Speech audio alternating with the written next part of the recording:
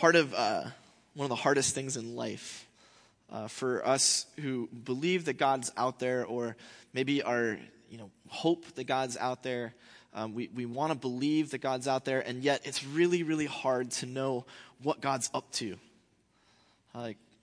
Christians and people who are interested in faith are always wondering, is God a part of this or not? Sometimes we get kicked in the face by God, and that's awesome. I mean, it hurts, but it's awesome. And that's where you just cannot deny that something divine is happening in your life. You experience something, you're like, okay, that's real. Definitely. I can't deny it. That's real. Occasionally, something, miraculous happens, a sign or a wonder, something that, blows your mind. You can't believe it. It must be God. Yes, that happens from time to time.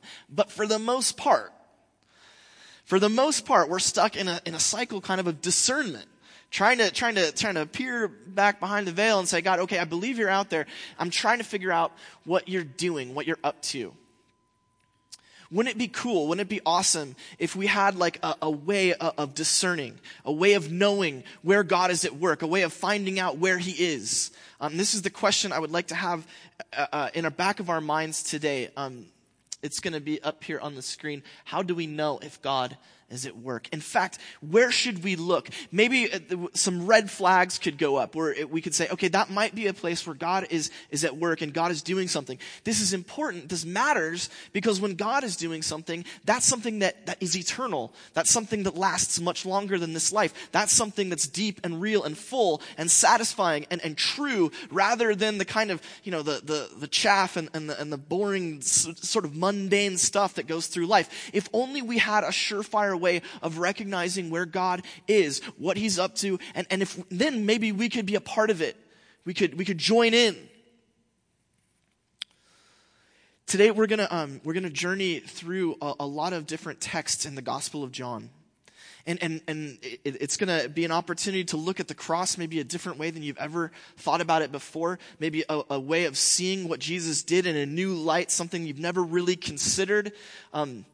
And yet, I think as we're traveling through it and as we're reconfiguring a way of looking at the cross, I think that what we're going to ultimately get to is a sense or a flag, a sign, an idea of what it looks like when God's doing something. Something that we can look in our own lives, in our church life, in our community life and say, I want to find that and I want to be a part of that. So just keep that in the back of your mind. It might be, it'll be a little circuitous to get there, but I promise you that we will land. And so the first thing I would like us to do is I would like us to consider the way that John writes about the crucifixion of Christ. And this one pivotal moment, this very strange moment in the Gospel of John, where we read this. This is John 20, 34 to 35. Jesus has given up his spirit. He says, it is finished, and has given up his spirit. He's hanging on the cross. And then this happens. One of the soldiers pierced his side with a spear, and immediately blood and water came out. The one who saw this has testified. His testimony is true. He knows that he speaks the truth. He has testified so that you also can believe. The first thing that you notice about this is it's very strange. I've not participated in too many stabbings in my life. But when I have seen people pierced by things, typically what comes out is blood, not water. The next time that you're watching one of these movies where there's a clown that goes around and, kills people, you'll notice that they don't spend a lot of time spraying water on the screen. That's not interesting. They're spraying blood. But notice that John, he points out, he says, blood and water. He makes a big deal about it. In fact, he goes on, he says, the one who saw this has testified, and his testimony is true. In the ancient world, you rarely would talk about yourself in the first person when you're telling a story. Okay? So when you're telling a story, especially if the story might make you look really good, give you some status, you always refer to yourself in the third person. And so when John writes, the one who saw this has testified, he's saying, I was there. I saw this with my own eyes. It's a very strange thing to notice. Why is that so important? This last verse there, verse 35, is sort of the ancient world's equivalent of him breaking it down and being like, look guys, I was there. I know what's happened. I know it seems crazy, but you gotta believe me. With my own eyes, I saw it. That's kind of the feel of verse 35 in the context of ancient literature. Guys, I know it's nuts. I know it's crazy that when you stab somebody, water comes out, but I saw it. I believe it, and I'm telling you because you need to believe it too.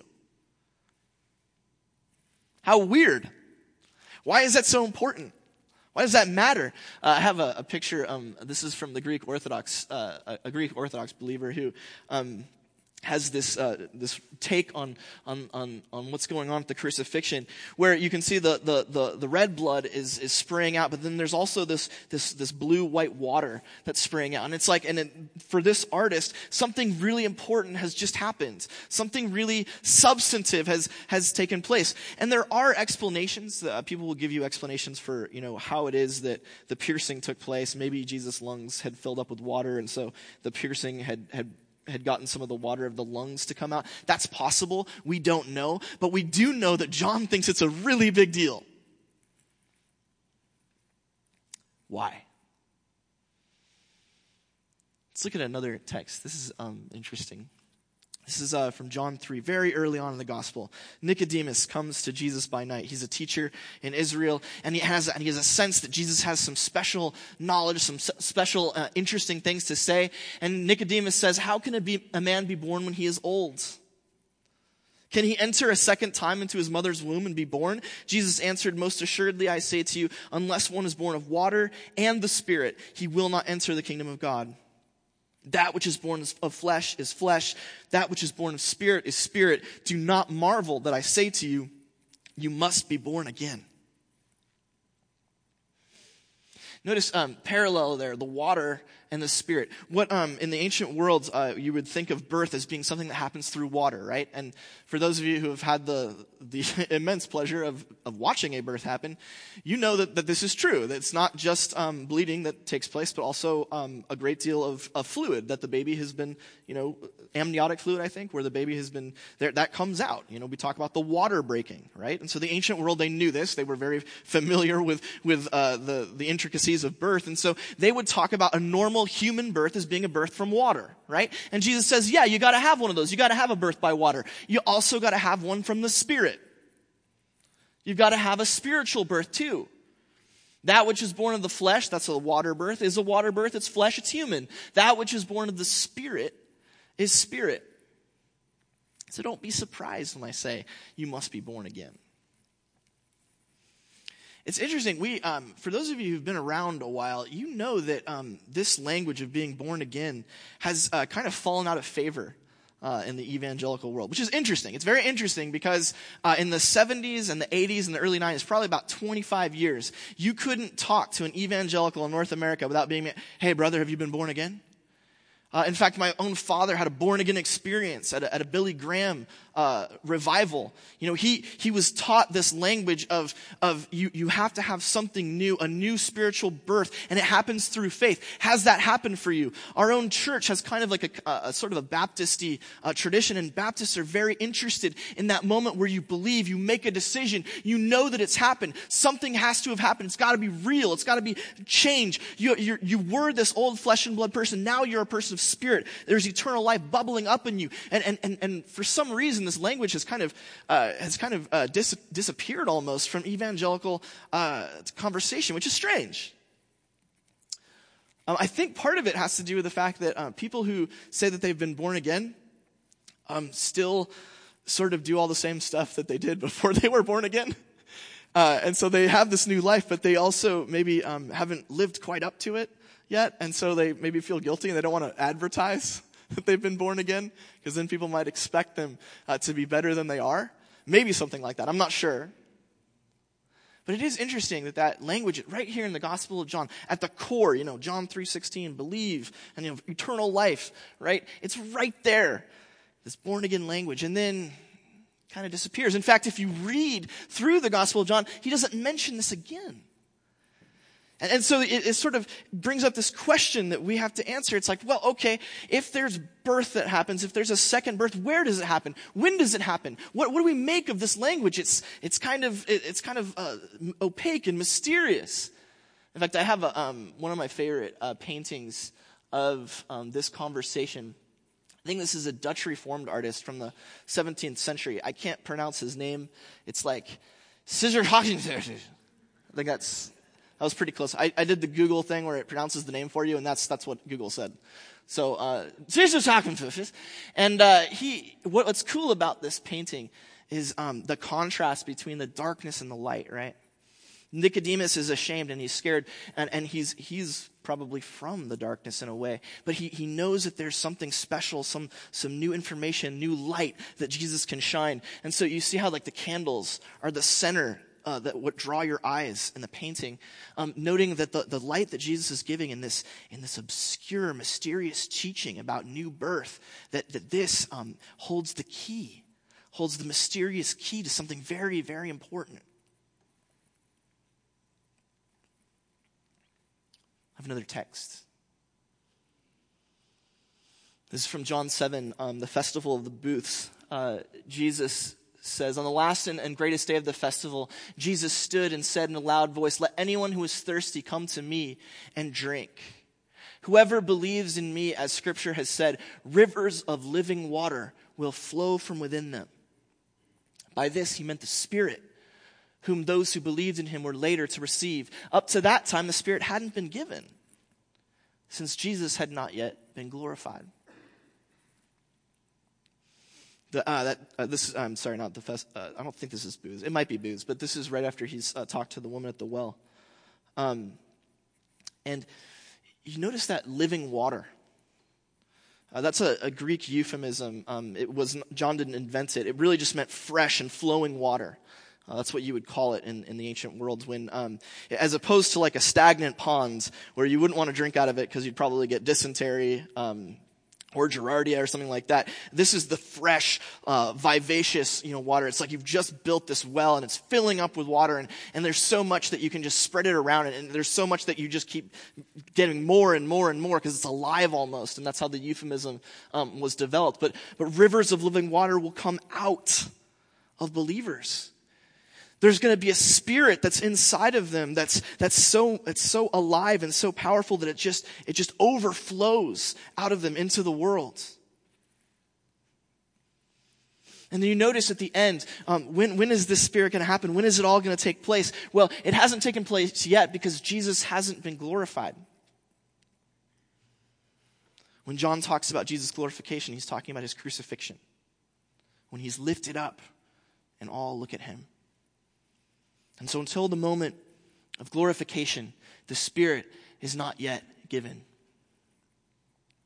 And if we think about that, and when we think back to that first painting I showed you of Jesus with the blood and the water coming out, isn't it interesting that when Jesus is being crucified, that the water, almost maybe the living water, starts pouring out of him. If you've been listening to these cues in John, you've been hearing these textual cues, and John himself has witnessed all of this, and he's looking at Jesus as Jesus is being crucified, and he sees a fountain of water pouring out of him. John says, "Oh my gosh, it's happening.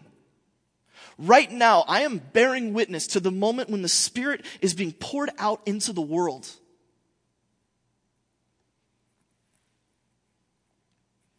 This is the first thing in your note sheets. The water that spills from Jesus' side represents the Spirit that animates those who are born again. And you're like, what does that have to do with finding out what God's up to? Hold on to it. Wait for it. The water that spills from Jesus' side represents the Spirit that animates those who are born again. This is crazy. This is some weird stuff. I want you to listen to what Jesus says after he's been raised from the dead. Okay, this is John 20:17-18. Jesus has been raised from the dead. Mary Magdalene goes to pour stuff on him in the tomb, and then she sees a gardener. The tomb's empty. She sees a gardener, and Jesus says, "Hey, Mary, it's me." And she's like, "Oh, teacher, Lord, there you are." And she recognizes Jesus the first time, and Jesus says this: "Don't hold on to me. I have not yet ascended to the Father. Instead, go to my brothers and tell them, I am ascending to my Father and your Father, my God and your God." What does Mary Magdalene do? She goes to his brothers, who are the disciples. Mary Magdalene went to the disciples with the news, "I have seen the Lord," and she told them that he had said these things to her. Now, if you're not paying really close attention to John's language, if you're not really focused on what he's saying, that you just kind of go right over that. Like, oh, yeah, okay, neat. Here's a cool fact. When Jesus uses the term Father, in the Gospel of John, he uses it 120 times. Literally 120 times he says, my Father, or, the Father. In not one of those instances, literally not one of 120 times that Jesus says this, does he refer to God as anyone's father but his own. Never once has anyone else been a child of the Father except for Jesus in the Gospel of John until this very moment. My Father and your Father. Moreover, throughout the Gospel of John, we've been told who Jesus' brothers are. I want to show you who Jesus' brothers are. This is a couple of texts from, I don't know why I put that in there, but that's Mary Magdalene telling the apostles about the risen Lord. Next. After this, he went down to Capernaum. This is at the beginning of the Gospel of John. With his mother and brothers and his disciples. So he's got brothers. Those are his fleshly brothers, other children of Mary that he's grown up with. And then over here he has his disciples. Later in John 7, Jesus' brothers said to him, leave Galilee, go to Judea so that your disciples, who are not us, your brothers, there may see the works you do. Even his own brothers did not believe in him. Up until this moment when Jesus has been raised from the dead, no one's had a father that's God except for Jesus. And Jesus' brothers were his flesh and blood brothers, not his disciples. And now his disciples have become family. Something tremendous has happened at the crucifixion. Something bizarre has taken place where people who were far off from God, who were different, away, they have now become family, children of God. Now God is their father in a new and special way. Now they're family with Jesus. He has become brother to them, family in a way that they weren't. Before they were just followers.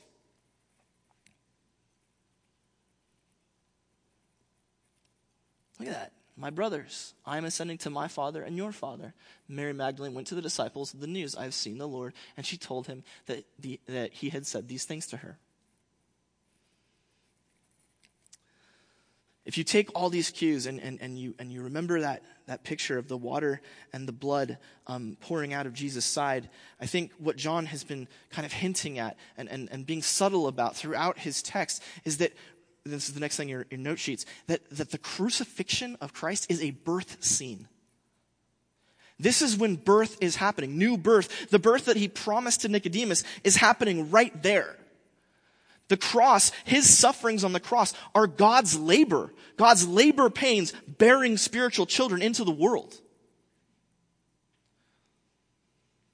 This might be a little bit of a strange way to think about the cross, but I suggest that the language that John uses kind of pushes us into it. And it's a fascinating idea. The idea that every woman who's ever given birth knows that new life comes through a lot of pain and a lot of suffering. And God knows that, and God does not excuse himself from that kind of suffering when he wants to give birth, when he wants to make something new, when he wants to bring new life into the world. I think I have a picture here of Air Bear. Oh, I had one that was a little more scandalous. It was like right after the birth had taken place. I think that's Alice. It might be Olivia. They all kind of look the same. Your children, the only one I'm sure of is the dog. That's Piper. I know who that is. I think that's my firstborn, but maybe not. They don't really get like a personality to like 4. I had a more scandalous picture, but it was like right after, and it's this shot where Erin's still in her hospital gown, and Alice has just been put into her arms, and I love it. It's almost like a beatific vision photo because I had been privy to what had just taken place for the previous several hours, and it was the worst thing I've ever seen in my life, and I hope never. Well, I did see it again. This is a true fact. So, I have 2 daughters, in case you're wondering.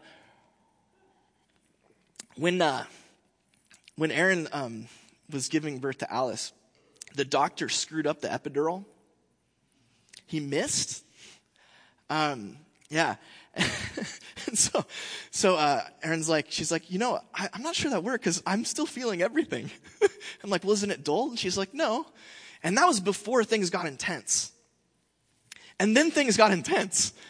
And I was like, okay, honey, good luck. I'll be back in a few hours. Make sure everything worked out great. She's like, get your butt back here. I'm not a very competitive person. I like people just to have fun and get along. Erin is a competitor. Erin wants to win.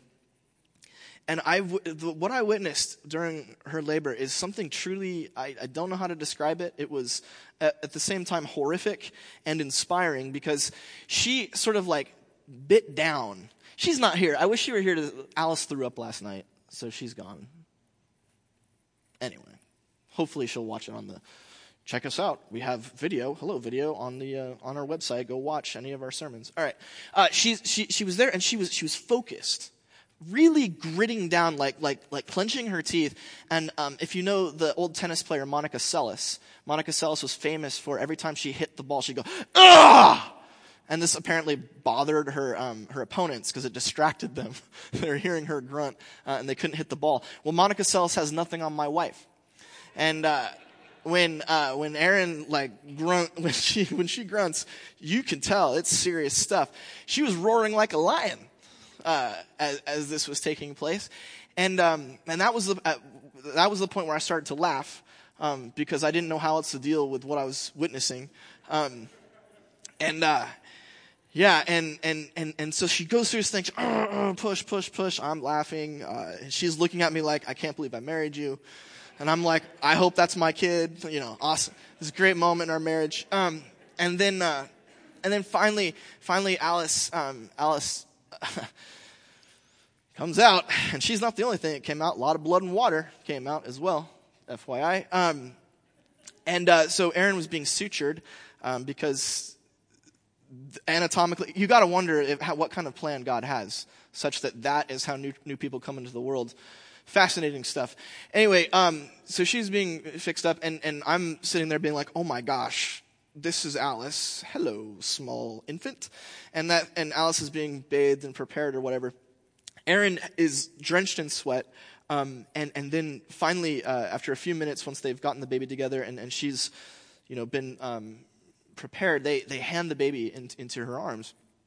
And I mean, you can see just a little bit of what it looked like when she was holding Alice. It was like all of this pain, all of this horror was worth it because of what came after. That this exertion, this force, this pain was in between us and this goal of having this baby, this new person that we were going to get to meet and get to love and meet and all of that. And it wasn't a sure thing, like the middle of labor you're like, oh my goodness.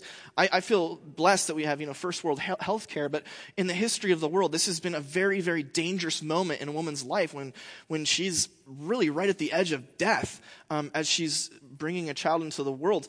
And you can see what that would be like if you didn't have, IVs and all this stuff. And yet, all of that is somehow worth it. All of it's somehow worth it to get through, to battle through, to engage and fight in order to have this little baby.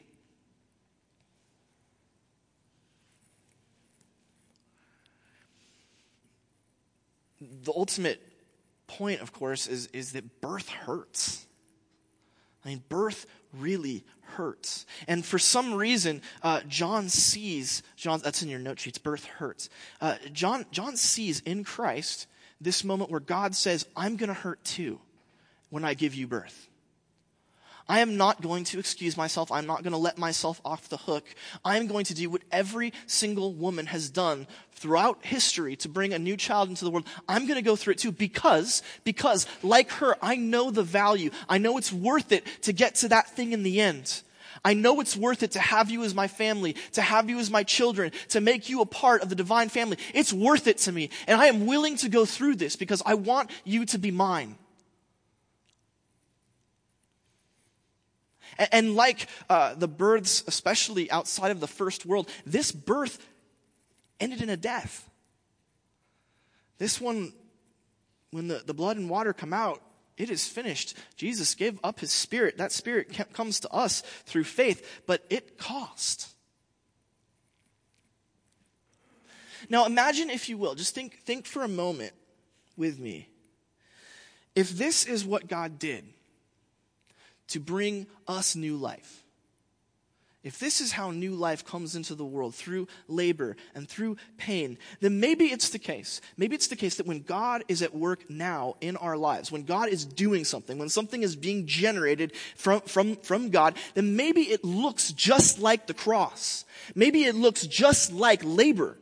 Maybe it looks just like the pain that a woman has to go through in order to bring new life into the world. Maybe it's the case that wherever God is acting, what we should expect to find is pain.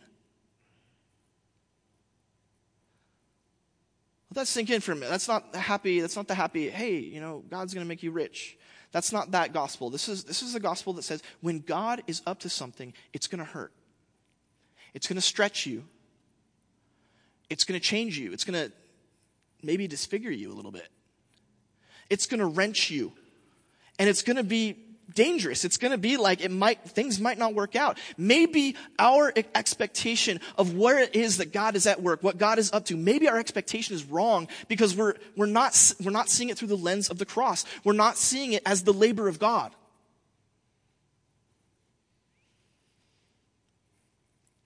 If you're willing to go with me on that for a second, then I've kind of come up with maybe 4 signs that the labor of God is actually taking place in our lives right now. They're not in your note sheets. If you want to write them down, you can. But these are the 4 signs that the labor of God is taking place somewhere in our lives, somewhere in our community, somewhere in our family, in our work life, something like that. And the first thing is, this pain, the suffering is not from sin.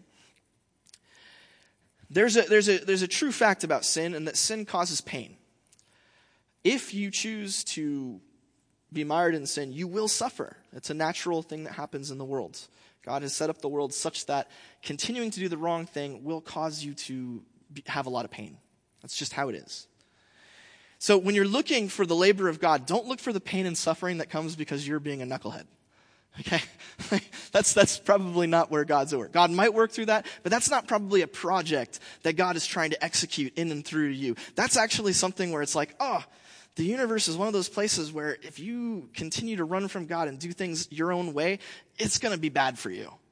And so when you're seeing that in your life, don't be like, oh, this is great. Suddenly God's at work. And it's like, he might work through that, but really that pain is something that you kind of brought on yourself. Second thing, it could succeed or fail. I'm telling you, when I think Aaron's first labor was 2, maybe 3 hours, something like that, and relatively short, I think, as far as these things go. But there's a point there where you're like, is this gonna? Where's the end game here? The doctor's like, same 10 centimeters, hasn't changed. You're like, really? Because she seems to be working real hard here, and bleeding and all sorts of different things. How is it? And you start to wonder whether or not this baby is going to come, whether or not this baby's actually going to get born. When you're after something that you're doing for God, when God is at work trying to create one of his projects, something that he's doing in the world, some growth, some new thing, there's going to come a point where you're looking at it and you're like, I don't know if this is going to come off. I see all the pain, I see the work, I see the blood, sweat, and tears, but I'm not sure that this thing is actually going to happen. It could go one way or the other. This could be, and for those of you who've experienced something like a stillbirth, you know the tragedy of it. It's a dangerous, fearful thing. There are no guarantees when God is at work. It gets really scary. You keep getting hurt. You keep getting pushed down, and there's no guarantee that it's going to come off.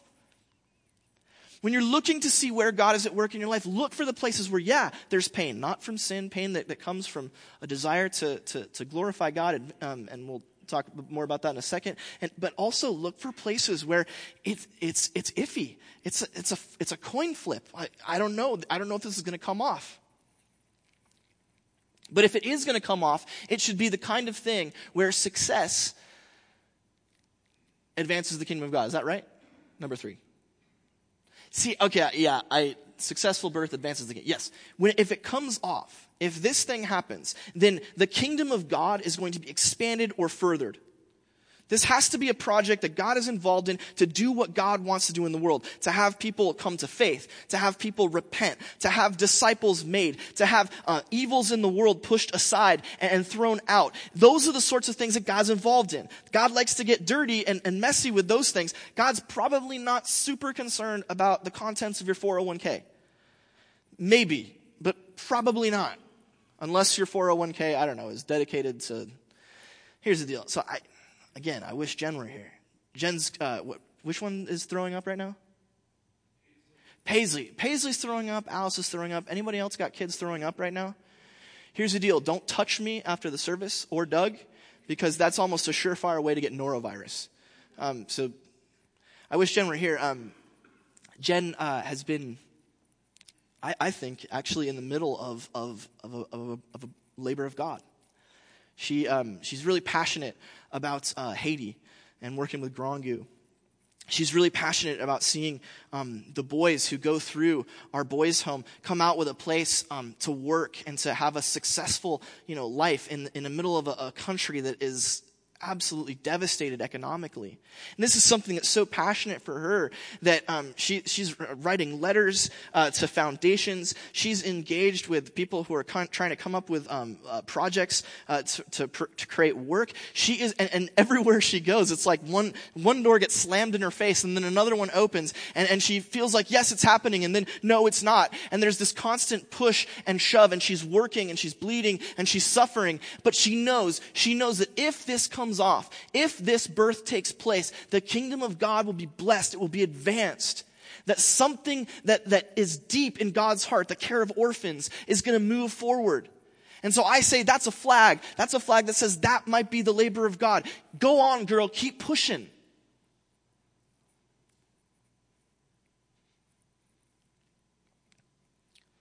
The last thing I think we need to look for is that it hurts a lot. I don't have a very high pain tolerance. Opposites attract. Aaron was like, labor, let's do it again. It's like, all right, cool, you're weird. No thanks. And then all the guys who've had kidney stones or whatever, I visited them in the hospital. I'm just like, no thanks. I don't know if I can handle that. Lord, pass that travail by. I don't know if I could deal with it. When Jesus says, take up your cross and follow me, I think he's kind of serious. When God's doing stuff, when God's at work in the world, I think it costs us something. I think it hurts. When God wanted to give us our new birth, our second birth, it really, really hurt to the point of death. When we are engaged in the work of God, when we're engaged with his Spirit, we're going to hurt too. And it's not probably, for the most part, going to be physical pain, although that happens. It's probably the kind of pain where you see your self-worth get sucked away. You're going after something for God and someone tells you what a waste of time, give up. It's those days when you're like, no, not really. I don't know if I can keep doing this because I got nothing left. I'm poured out. I remember when Alice was being born, one of the contractions, Erin she kind of tapped out on that one. She just waited for it to end because she was so exhausted, so spent. And she didn't have it for that particular round to push and to grit and to fight because it was emptying her of everything she had. Likewise, when we're involved in God's labor, in the labor that's going to bring about the birth, the projects and the life that he's interested in, you can expect it to really sap you.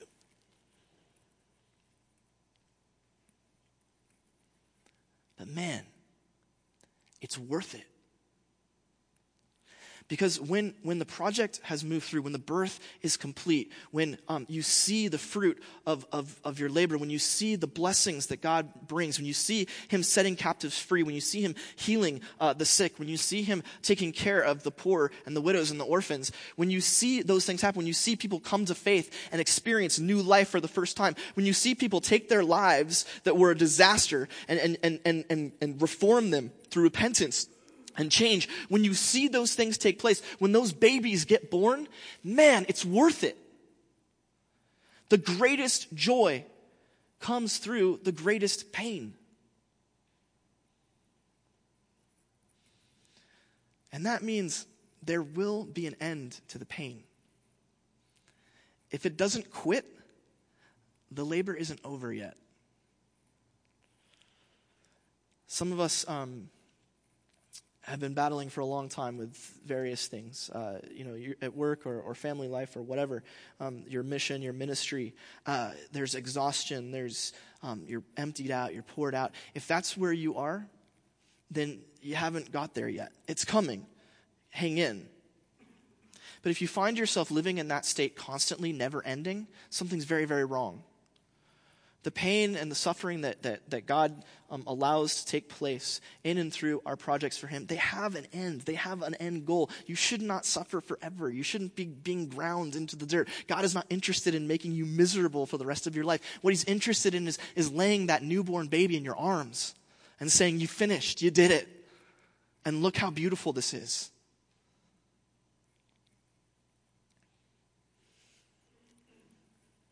If you're interested in following God and getting to know him, expect some pain along the way. But be excited because that pain ends in something that's really, really beautiful.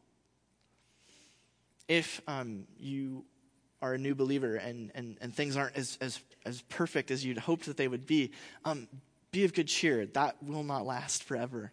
There will be victories, mountains and valleys, strikes and gutters. These things have their time, and there's a rhythm to them in our lives. And if you're wondering where God is at work, you feel like he's not listening and you're not sure where he is, and you can't find a place where God is at work in your life, start looking for the places that hurt. And start thinking about whether or not those are the places where he might be active. And then when you find him, push. Let's pray.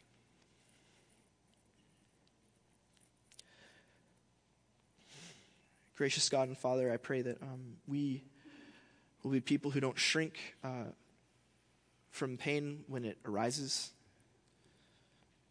And I pray that we'll have our eyes open to see where you're active, where you're alive, where you're creating something, where you're bringing new life into the world, where your mission is being put forward. I pray that we'll find those places that we'll be willing to endure the challenge and the labor and the work, just as you endured the challenge and the labor and the work to bring us life.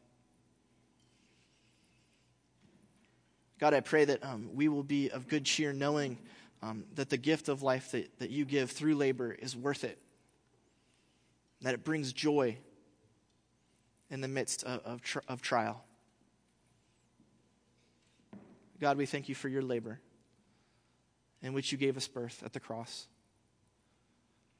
and gave us life eternal. In Jesus' name we pray, amen.